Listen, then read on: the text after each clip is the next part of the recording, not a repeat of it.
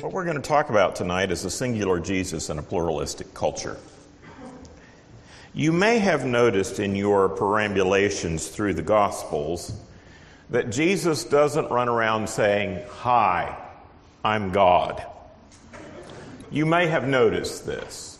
There's a reason. The word God had a very specific meaning in early Judaism. It meant Yahweh. And Jesus wasn't and isn't Yahweh.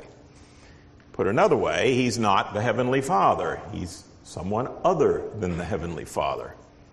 So when Jesus reveals himself, he reveals himself in ways in an early Jewish context that would make sense in that first century Jewish context, in ways people could understand, but also in ways that would sort of probe the limits of what they might be able to understand and believe, to tease their minds into active thought. When we think about Jesus and his self-revelation, there are a lot of dimensions to this, and we're only going to be able to focus on some tonight. So let's start. First of all, there are a few things that all New Testament scholars agree on when it comes to historical Jesus. And one of those things is that Jesus used two key phrases in his public discourse. One, he used as a self-descriptor, Son of Man, over and over and over again.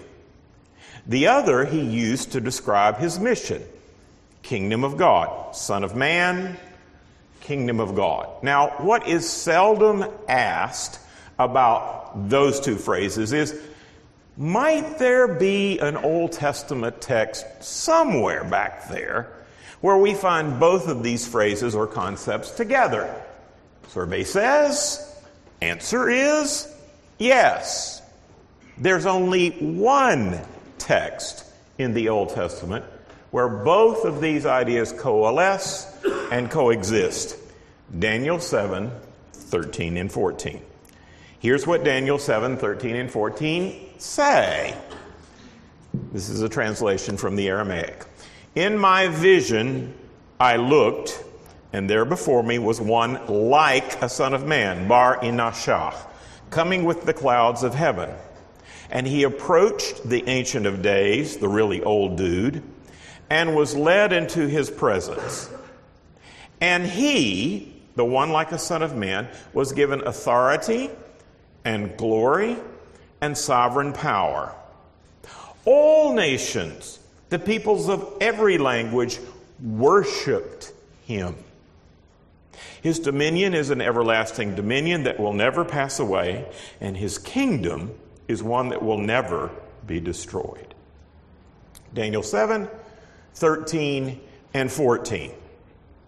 Now, this is a really remarkable passage. It's going to need some unpacking, and we're going to need to compare it to another messianic promise or prophecy in 2 Samuel. That text in Daniel 7, 13 and 14 should be compared to verses later in the same chapter. Later in the same chapter, we have Daniel 7, 25 through 27, where we are told that this everlasting kingdom, this everlasting reign, this everlasting dominion or realm is handed over to God's people, to the saints. And it is taken away from the beastly rulers and empires of this world who had ruled it before. Now, you need to know something about the context to understand Daniel 7. I like to say a text without a context is just a pretext for whatever you want it to mean. In Daniel, what has come before Daniel 7 is four gnarly, beastly empires, each of which have a beastly ruler as its head. Now, this is deliberate. We have four inhumane empires, four beastly empires, followed by a humane one who is led by whom? A son of man. You see the contrast? The human one as opposed to the beastly ones. A deliberate contrast in Daniel 7. So we have this pattern of inhumane empires, four of them, followed by, finally, once and for all, a human and humane one. That's the big picture. But to further understand the significance of Daniel 7:13 and 14, we need to contrast it with 2 Samuel 7:12 and 13, a promise that God made to David himself. This is what God promised David. When your days are over, I will raise up your offspring to succeed you. And I will establish his kingdom and his son's kingdom and his son's kingdom, etc., etc., etc. Now, do you see the difference between these two? One talks about a succession of rulers who, by the way, are not to be worshiped. The other talks about a ruler who will rule, and he shall reign forever and ever. Hallelujah, hallelujah. Get the picture? How long is he going to rule? Olam, wa-olam, wa-olam, wa-olam. Forever and ever. Hallelujah, hallelujah. You get the picture? Okay. Davidic kingdom, one ruler, he dies, his son, Solomon. He dies, you get it. We got a succession of royal rulers, and they are merely human, which is why they die. But then you have this one like a son of man, who he himself personally expects no successors. He is the end of the line. Have you ever noticed how in the Gospels Jesus doesn't say, well, when my successor succeeds me after I die? No, Jesus doesn't ever say anything like that. He is the end of the line. He is the climax of the covenant. He is full stop, the end of the story. Or as C.S. Lewis puts it, when the author of the play walks out on the stage, the play is over. You get the picture? The story ends with the Son of Man. And what are we told about this Son of Man? Well, these two texts are dramatically different. They're both texts that were read messianically, but the one that Jesus interprets himself out of is the Son of Man text. In fact, when somebody asks him about the Son of David, you know what Jesus says? He said, you know what it says in the Psalms? The Lord says to my Lord, sit at my right hand, and I will make your enemies your footstool. Psalm 110, 1, 2. Okay? Then Jesus asks this wonderful little brain-teasing question of those who thought they already knew all the answers. If that messianic figure you're talking about is just a son of David, why does David, inspired by the Spirit in the Psalm, call him David's Lord? Nobody raises their hand and says, I know. You see, what Jesus is saying is that considering him to be the son of David is true but insufficient. He's not just the son of David. He's David's Lord. And the day is coming when his kingdom will be established on earth forever, and he will be worshipped. Now let that sink in for a minute. Jews worship how many gods? Uno. Ein. On. One. Are you with me now? You get the picture? Alpha, as they would say in Greek. One. Only one. And yet Daniel 7 says that the Son of Man will be worshipped by how many nations? All of them. Even America. Woohoo! And every language. And every tongue. This day is coming. and it will be as Son of Man that he will be worshiped. Ergo, dear friends, Son of Man is an important key to understanding who this man is. Now, sometimes in church history we have gotten confused. Some church fathers thought, okay, Son of Man refers to his humanity, Son of God to his divinity. Here I'm going to tell you that in early Judaism it would have been quite the other way around. The phrase Son of God in a Jewish context simply meant the king. The king was viewed as God's special son. That's what Psalm 2 was about. It's a coronation ode for David. On this day, says God to David, you have become my beloved son. You're the king. It's good to be the king. You see, Jesus doesn't want to be confined into a Davidic pigeonhole. It's true, he's son of David, but he's much more than son of David. And the term or title he chooses to fill with the content of that more is actually Son of Man. Now, think again about Daniel 7 and what it actually said. It says that the figure in question comes down on the clouds from heaven. Where was final judgment supposed to take place according to the Old Testament prophets? In heaven or on earth? Survey says, Amos says, the day of judgment is going to be on earth. Hosea says, the day of judgment is going to be, wait for it, on earth. Zephaniah says, on earth. Zechariah says, on earth. Are you getting, there's a pattern here. Where is final judgment going to happen? Not somewhere out there or at death. Final judgment doesn't happen at death. It happens at, wait for it, the final judgment, when Jesus returns to earth to judge the world. That's when it's going to happen. It hasn't happened yet. Now, what we are told in Daniel 7, 13 and 14 is that this one like a son of man comes on the clouds and he meets the Ancient of Days, the really old dude. And the Ancient of Days bequeaths to him judgment and authority and power and kingdom to rule forever and to be worshipped.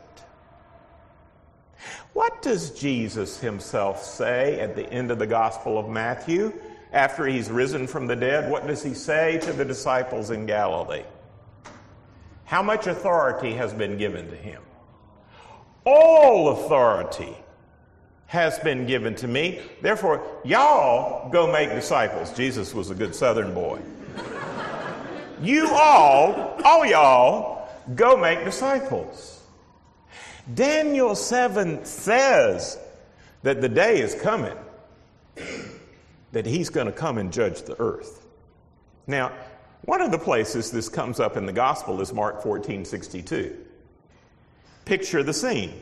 Jesus appears before the Sanhedrin.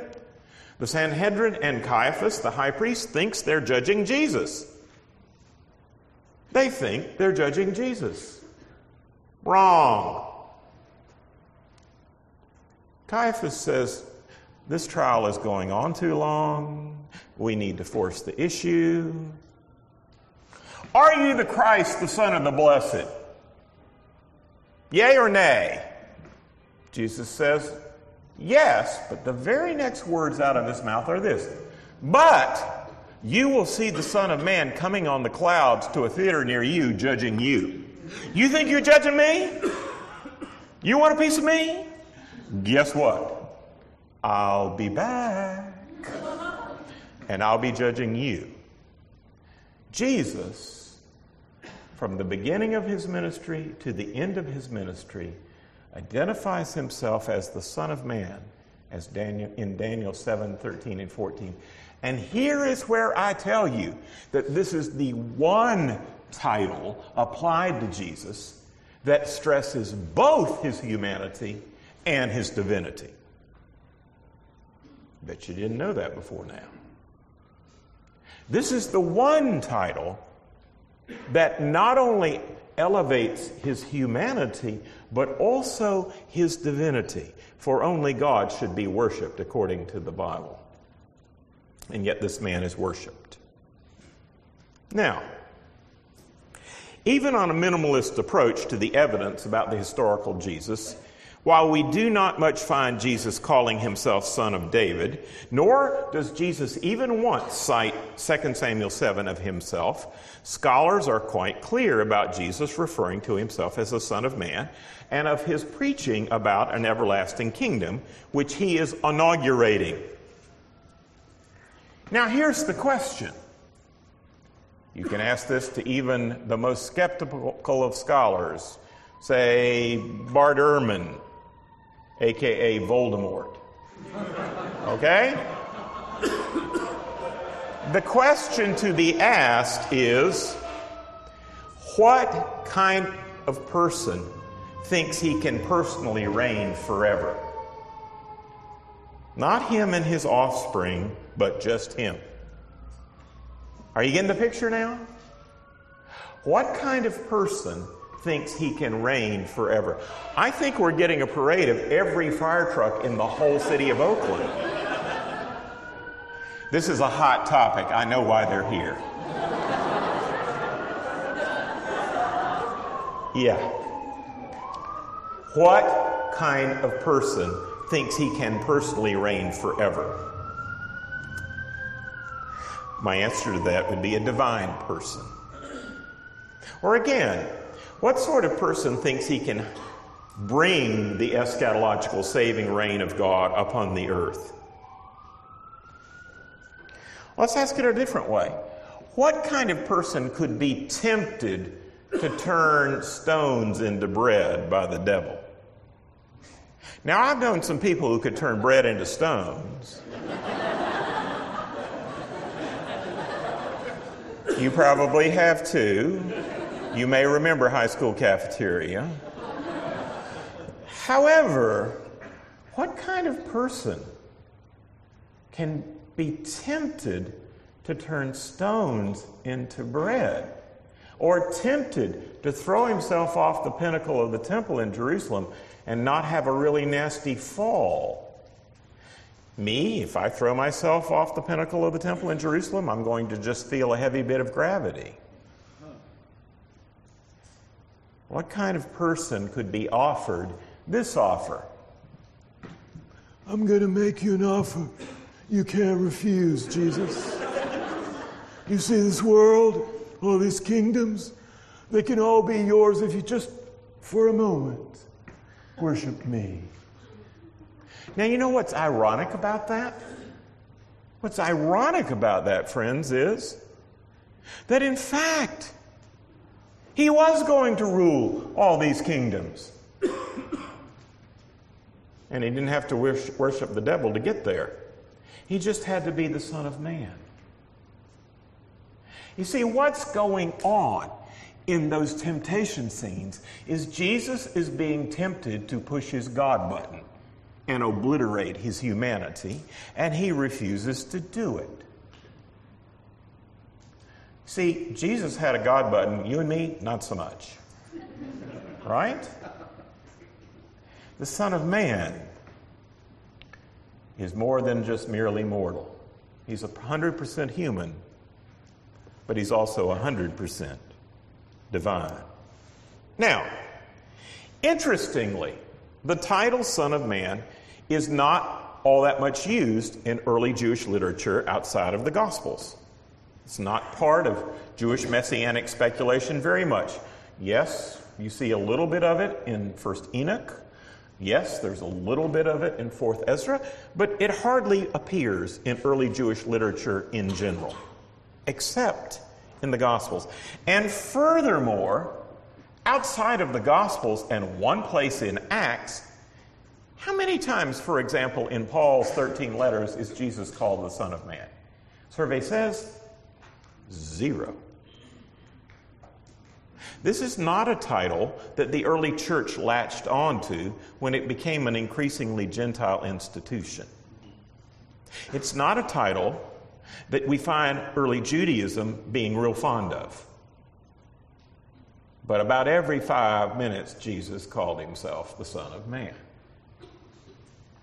There's something important, significant, singular about this title when it's applied to Jesus.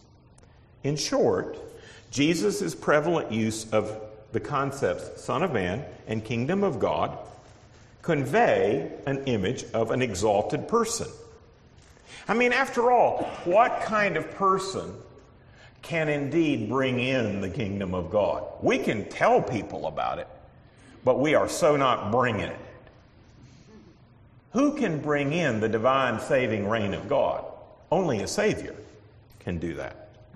Nobody else. So let's focus on these claims of Jesus, if we can, for the remainder of our time, and ask, why are they so problematic in our culture? Why is the claim that Jesus is the way, the truth, and the life, and no one comes to the Father but by him, seem to be so obnoxious in our culture? Well, here's the thing.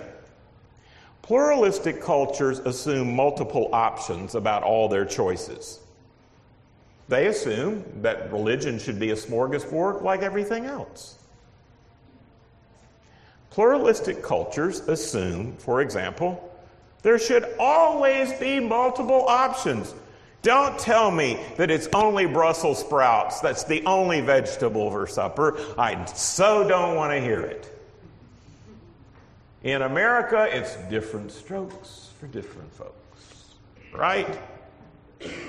The question, is Jesus the only way of salvation, comes into question very naturally in a pluralistic culture. How absurd. One way? No other Savior? You know you are a bunch of arrogant so-and-sos. How could you possibly believe that? I mean, what about all those people that have never heard about Jesus? Oh my gosh. See, we need to frame the issue properly for a pluralistic culture. I am not claiming, nor did Jesus claim, that there was no value or worth in other cultures and other religions. In fact, of course, Jesus thought there was an awful lot of value in Old Testament religion.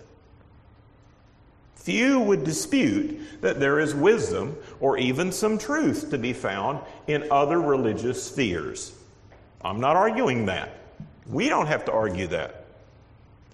The issue is this: how then shall a human being be saved? The issue is not could we find some wisdom somewhere else or even some truth somewhere else. All truth is God's truth, whether it's in the Bible or it's elsewhere. Can I get an amen? Amen. Okay, that's not the issue.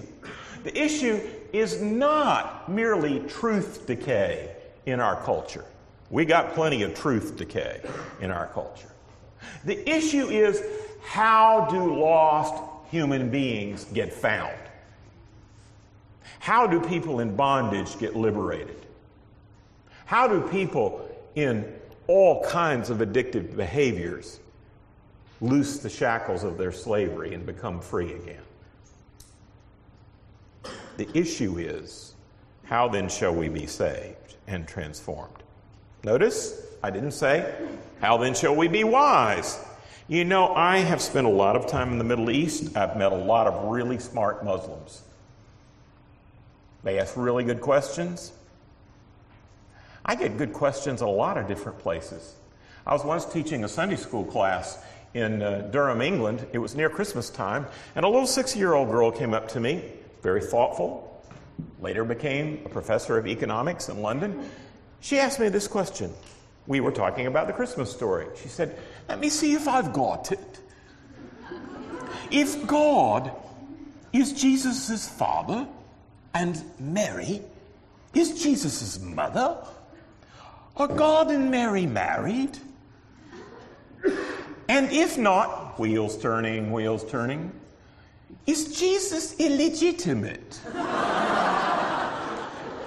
Hey, don't laugh. That's a pretty darn good little question for a 6-year-old. Are you kidding? I mean, I've had adults that were as dumb as a bag of hammers that couldn't ask that question. That was a good question. She wanted to know where Jesus came from and how we should view him and his relationship to his mother and his heavenly Father. The question is not how shall we be wise or how shall we be spiritual, the buzzword of our culture. I love J.P. Moreland, but there was something he said tonight that I absolutely don't agree with. I think that the alternative to the sacred in our culture is not the secular. You see, human beings are inherently religious. They are created in the image of God. The only alternative to good religion in America is bad religion. It's not no religion. Even the atheists have a religion. Have you noticed how they profess their faith? I swear there is no God. How do you know that? I swear there is no God. No, how do you know that? Well, there couldn't be a God of X, Y, Z, A, B, and C. How do you know that? Well, don't. Just deep in the cockles of my heart, I just sense it's got to be true. I have faith that there is no God. Yeah. Thank you, Mr. Dawkins. Okay. I don't agree with the theory that our culture, and the main thing we're fighting in our culture, is a secular worldview. I don't think that's the main thing we're fighting. What we're mainly fighting is false religion of all different kinds. And as soon as you swat one fly, 10 more crop up. See, the alternative to being Christian is not being nothing. It's being some kind of spiritual. It's kind of chicken soup for the soul. Because you know why? We're all created in the image of God. You can't get away from the inherent religiosity of humankind. Human beings are the only creatures on the planet that have burial rituals. Have you ever wondered why? All the way back to the beginning of humankind? I'll tell you why. Because we're inherently religious creatures. That's why. Life and death upon one tether, and running beautiful together. Human beings configure their story always religiously, one way or another. It's either good religion or bad religion. No, on the question of salvation, that's where the New Testament draws the line. It says this: Jesus is the only way of salvation. John 14:6. I am the way, the truth, and life. No one comes to the Father except by me. You probably know that one. How about this one? Acts 4:12. Salvation is found in no one else, for there is no other name under heaven given to human beings by which they may be saved. But you may well say, okay, been there, done that, got the t-shirt. Why? It's all right to ask why. You don't have to have a frontal lobotomy to be a Christian.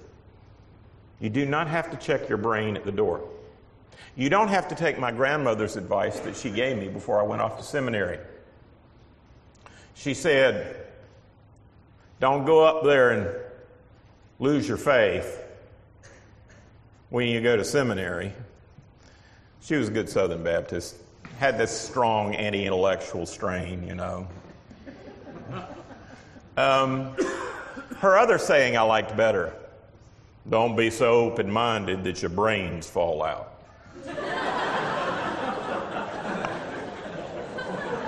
That dog will hunt. I like that one. Salvation is found in no one else, for there is no other name under heaven given for human beings to be saved by. But even if that's so, why? I mean, don't you want to know? Why is it so? The answer is Jesus is unique.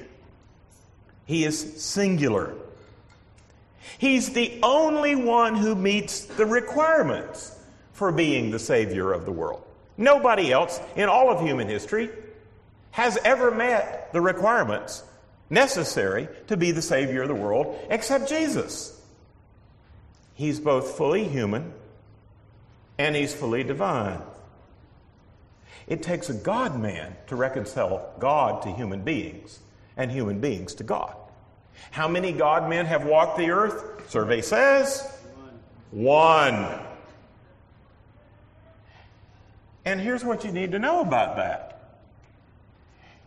If God wants to do it that way, who are we to say, no, you can't do it that way. It's unfair. It's just not right. We need multiple options, you know. Please. Couldn't we have 5 choices of Messiah now? You see, that is the way a pluralistic cultured person thinks. But suppose there was only one necessary and sufficient means of salvation. Suppose only one person could get the job done. Now, I'm old enough to remember, back at the dawn of time when the earth was still cooling, the first heart transplant. Who did the first heart transplant in the whole world? Christian Barnard. You may never have heard of him. South African surgeon.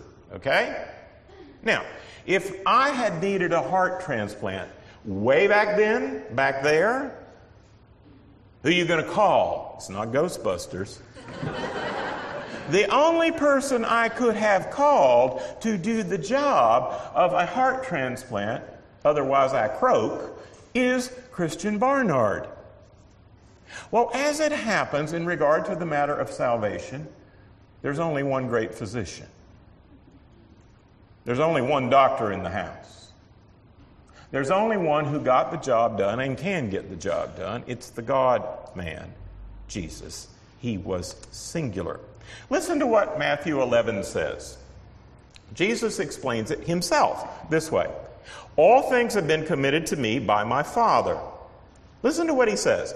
No one knows the Son except the Father, and no one knows the Father except the Son, and those to whom the Son chooses to reveal the Father, who is the only sufficient revelator of the character of God.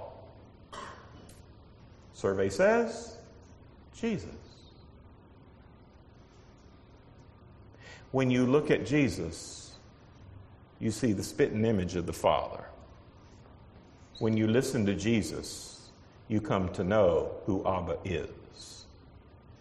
What this text says is that Christ is the unique mediator of a saving relationship, a personal relationship with the Father.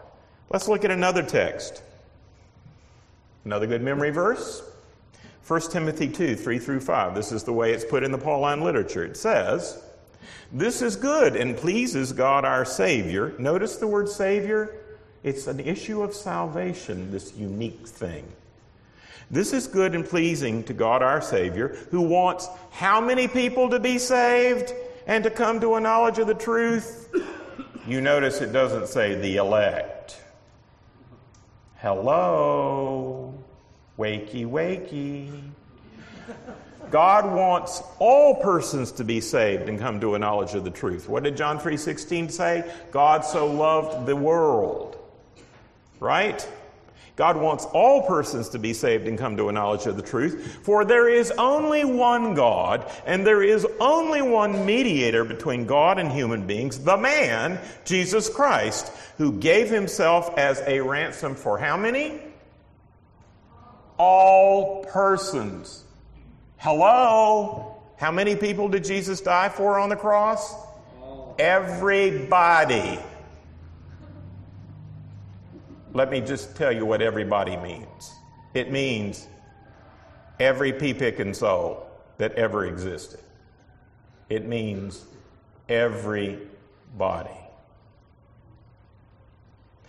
The one person that Jesus did not die for on the cross was Jesus. Did you ever think about that? The Lamb of God who takes away the sins of the world did not need to die for himself. He died for everybody else, all the children of Adam. Now, that summary in 1 Timothy 2, 3 through 5 makes several key points. Firstly, that text reminds us that there is only one God, not a bunch, and there's only one Savior. Sorry, Oprah had it wrong. It's not unlike the situation where there is just Christian Barnard. Jesus is the great physician, the only one who can provide salvation. Now notice what else the text says. It says he is the one and only mediator between God and human beings. Why? Because he's the only God-man, the only one who can truly represent from the inside out God to us and us to God. There were other great world prophets, other great teachers. Moses would be a good example. You know what? The thing about them, if they were not deranged, is none of them claimed to be God. None of them claimed to be divine. C.S. Lewis put it this way. No person talks like Jesus talked unless there are one of three things that are true about him. He's either a liar, or he's a lunatic, or he's the Lord, the three L's. Liar, lunatic, or Lord. None of this patronizing nonsense about, oh, Jesus was a fabulous teacher, just fabulous, marvelous. I love those parables. They're cute, nice little Sunday school stories. Have you ever actually read the parables? They're more like fractured fairy tales than Sunday school stories. They're about the explosion of the kingdom of God into this world and how it changes and transforms all human values and saves human beings. Listen to this one. You may not have known this. Jesus is the only historical figure who meets the requirements for being a savior and a mediator between God and human beings. Here's something interesting. There were only two historical persons from the 2nd century BC to the 2nd century AD who were ever worshipped. One is Jesus. The other was the emperor, as in Augustus or Nero, who was a zero, not a hero. Okay? Only Jesus lived a life without sin. So only he could provide a perfect atonement for sin, a perfect sacrifice for all human beings. And here's the nub of the problem. As Paul puts it, all human beings have sinned and fallen short of the glory of God. That is, we've fallen and we can't get up with any humanly devised self-help program. I don't care if it's a 5-step program, 7-step program. You are so not getting out of the swamp of sin by human self-help programs. And when a minister turns the gospel into a human self-help program instead of a radical rescue by a gracious God, he is not offering a version of the gospel. He is offering a perversion of the gospel. We are saved by grace through faith. That's it. We are not saving ourselves. That's why we needed a Savior. Now, Jesus not only did not sin, he, on the positive side, manifested the glorious presence of God in person while on earth. He's the only one who was both divine and perfectly human and could offer the perfect sacrifice for sins. Now, here comes the deep question. Here's where we really get deep dish. Why was the death of Jesus necessary for our salvation? Let me put it to you the negative way. If Jesus' death was not the absolutely necessary and sufficient means of our being saved, then God the Father is in no sense a loving God, because what father would put his son through that if it was not absolutely necessary for the salvation of the world. That would have been child abuse on the cross, unless it was the one perfect revelation of God's salvation and righteousness all at once. Why was the death necessary? Because God cannot take a pass on sin forever. When I was in InterVarsity at Carolina, yes, I'm a Tar Heel. When I was at InterVarsity at Carolina, go Tar Heels, there was a young girl who had not had Theology 101, and she got up to give her testimony. She said, "The way I see it, it all works out great. I like committing sins. God likes forgiving sins. Woohoo!" Is that the way it is? Do you think it's easy for God to forgive sin? If you think it's easy for God to forgive sin, a holy God, have you looked at the cross lately? Have you thought of the cost that God paid for our redemption in the person of His Son? It is because God is immutably, eternally both holy and loving, both just and merciful, both righteous and compassionate, that the cross was a necessity if we were to be saved. In God there is light, and there is no darkness at all. God does not pass on justice or holiness in order to offer mercy and compassion. This also is bad preaching. Remember the story of the woman caught in adultery? What does Jesus finally say to the woman caught in adultery? Does He say, there, you're forgiven, it's okay, we've got plenty of forgiveness up here in heaven? No. What does Jesus say? He says, neither do I condemn you, but what? Go and sin no more. If you don't think God takes sin as serious as a heart attack, look at the cross. It was your sin that nailed Jesus to the cross. Think about that one for a minute. Notice as well in the 1 Timothy 2 text that we cited that God desires us all to be saved. Now, about this point in the lecture, I always get somebody to raise their hand and say, well, okay, what about the people that have never heard the gospel? What about the heathen in, I don't know, Easter Island who don't have the internet, okay? What about those who have never heard the gospel? Are they condemned for not having heard? You may be surprised at the answer. The answer is no.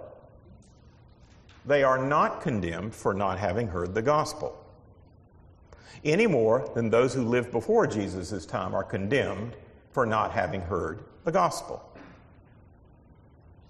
Here's what Romans 1 says about that. It says, all human beings have received the general revelation of God in creation. How many? All human beings.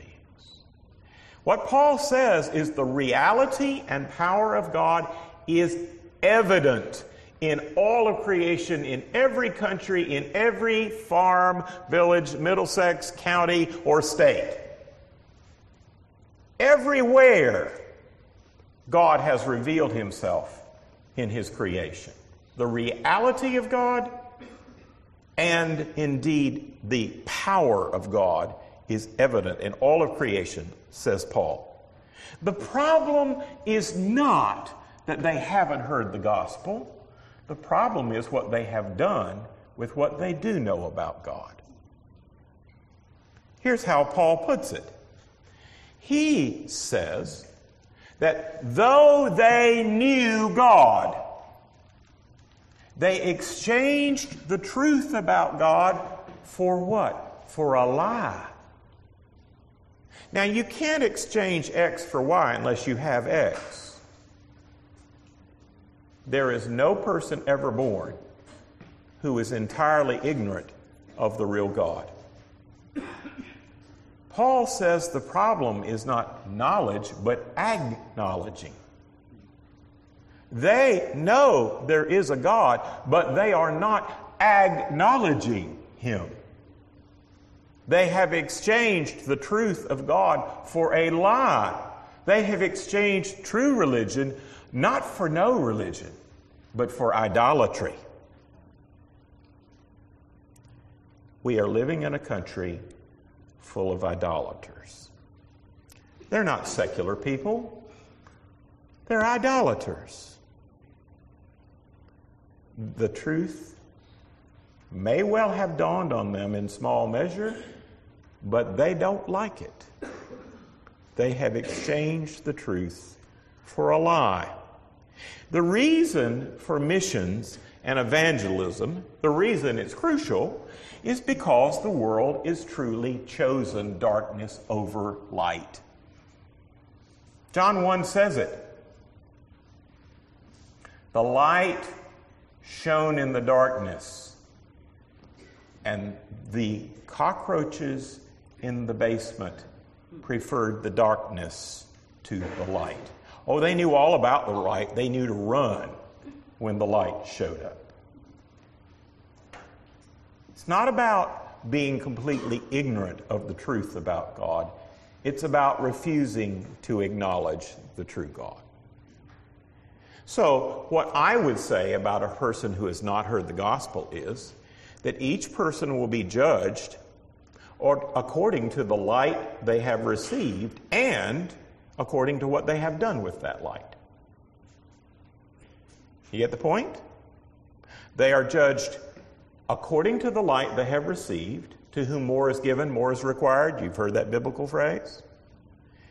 And they're judged on the basis of what they have done with the light they have received. Have they acknowledged it? Have they affirmed it?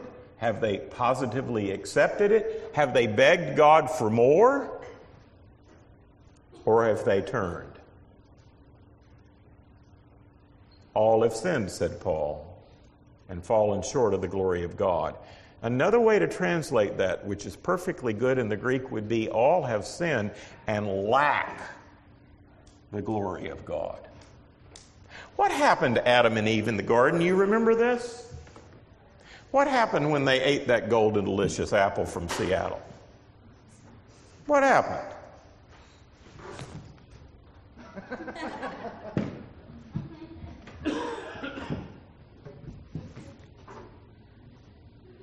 I heard you romping through the garden, and I was ashamed because I was naked and I was afraid and I hid.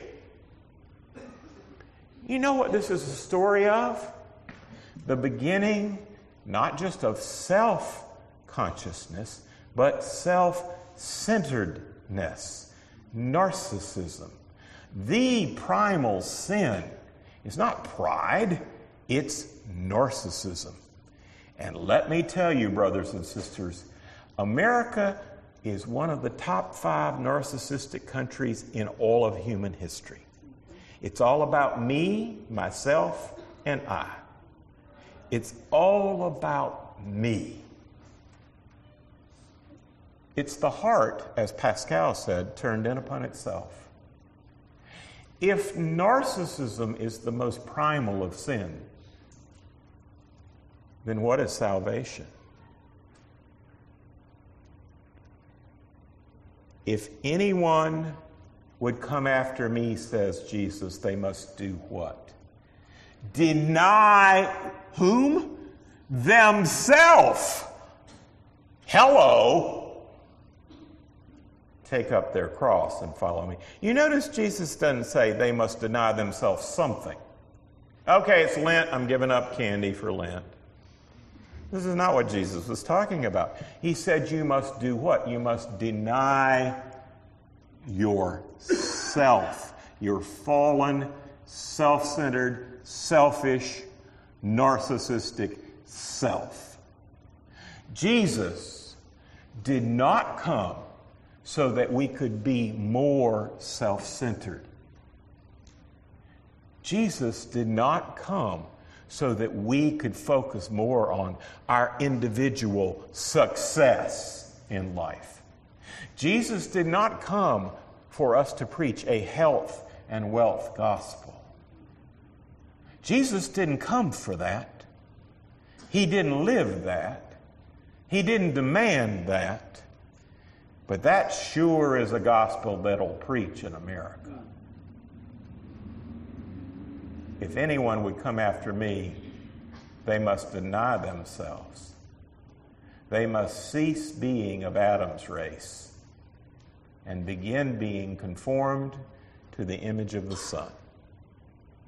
Begin to be conformed to the image of the Son of Man.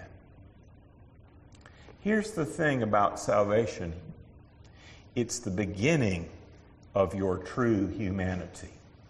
It's the first day of the rest of your life. Paul says, if anyone is in Christ, they are what? A new creature. Behold, the old has already passed away, the new has come.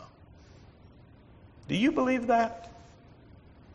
Do you believe God has enough unction to function and enough grace to change you from being a self-centered, selfish, narcissistic person to being a selfless, other-directed, other-loving being? I hope you do, because what's the great commandment? What does God really want from us? Tithe. No. He don't want 10%. I mean, the earth is the Lord's, the fullness thereof. It all belongs to God anyway. And enough of that 10% nonsense. He says, I want you to present yourself as a living sacrifice to me. The problem with living sacrifices is they can crawl off the altar. Have you ever noticed? I gave my heart to Jesus. It was my kidneys that didn't want to go. I have a friend that used to teach at Asbury. He grew up in the Wesleyan holiness tradition.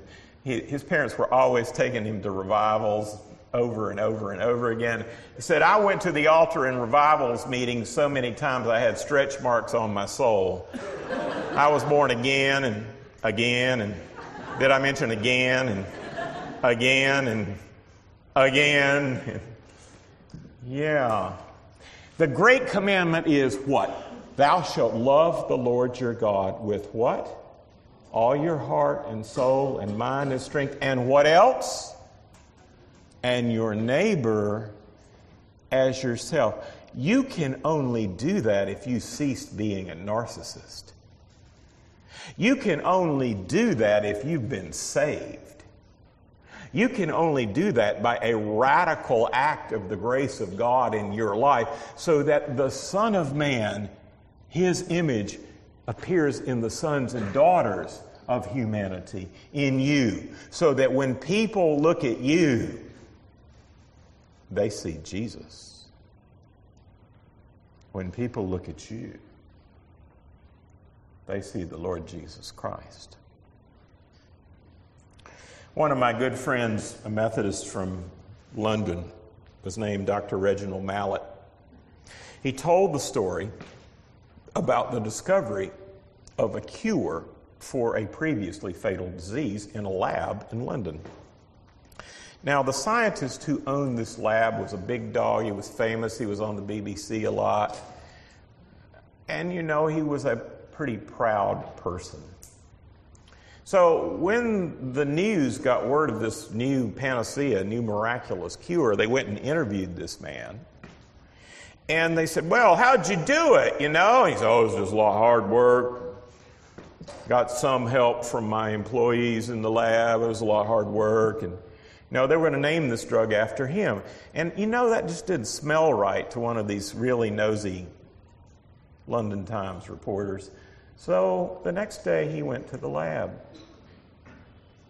He started asking the question, who really discovered this cure? It wasn't this guy, was it? No, he hardly ever shows up at the lab. It's just his name on the lab. Who really discovered it? They pointed him to a really old guy at the back, bald guy in his 60s. A reporter went up to him and said, "Doesn't it irk you that you discovered the cure for this disease, and yet he's getting all the credit?" And the man said, "It doesn't matter who gets the credit. What matters is who gets the cure."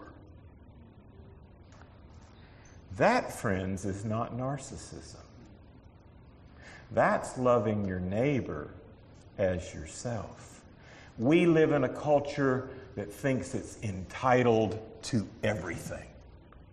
It thinks it has by right a right to everything. 2 chickens in every pot, 2 cars in every garage, a great job, a pension, and a regular vacation in paradise.